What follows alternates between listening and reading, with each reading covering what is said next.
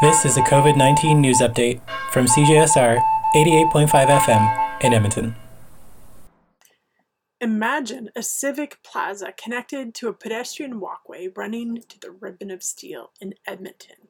Or just think back to that marvelous Open Street Festival we had a few years back on Jasper, and times that by 365 days. What bliss! The potential is high for Edmontonians to be able to walk along streets, glance in shop windows, get food, drinks, or library books, then cool off by wading in either the City Hall pool or the Alberta Legislature pool.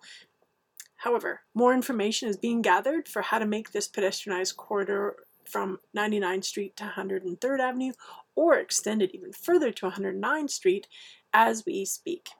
It would create a pedestrianized space piggybacking off the closure of 102 Avenue.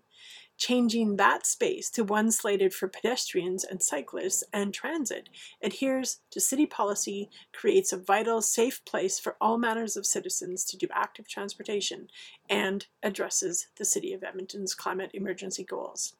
For CJSR, this is Carly Coleman.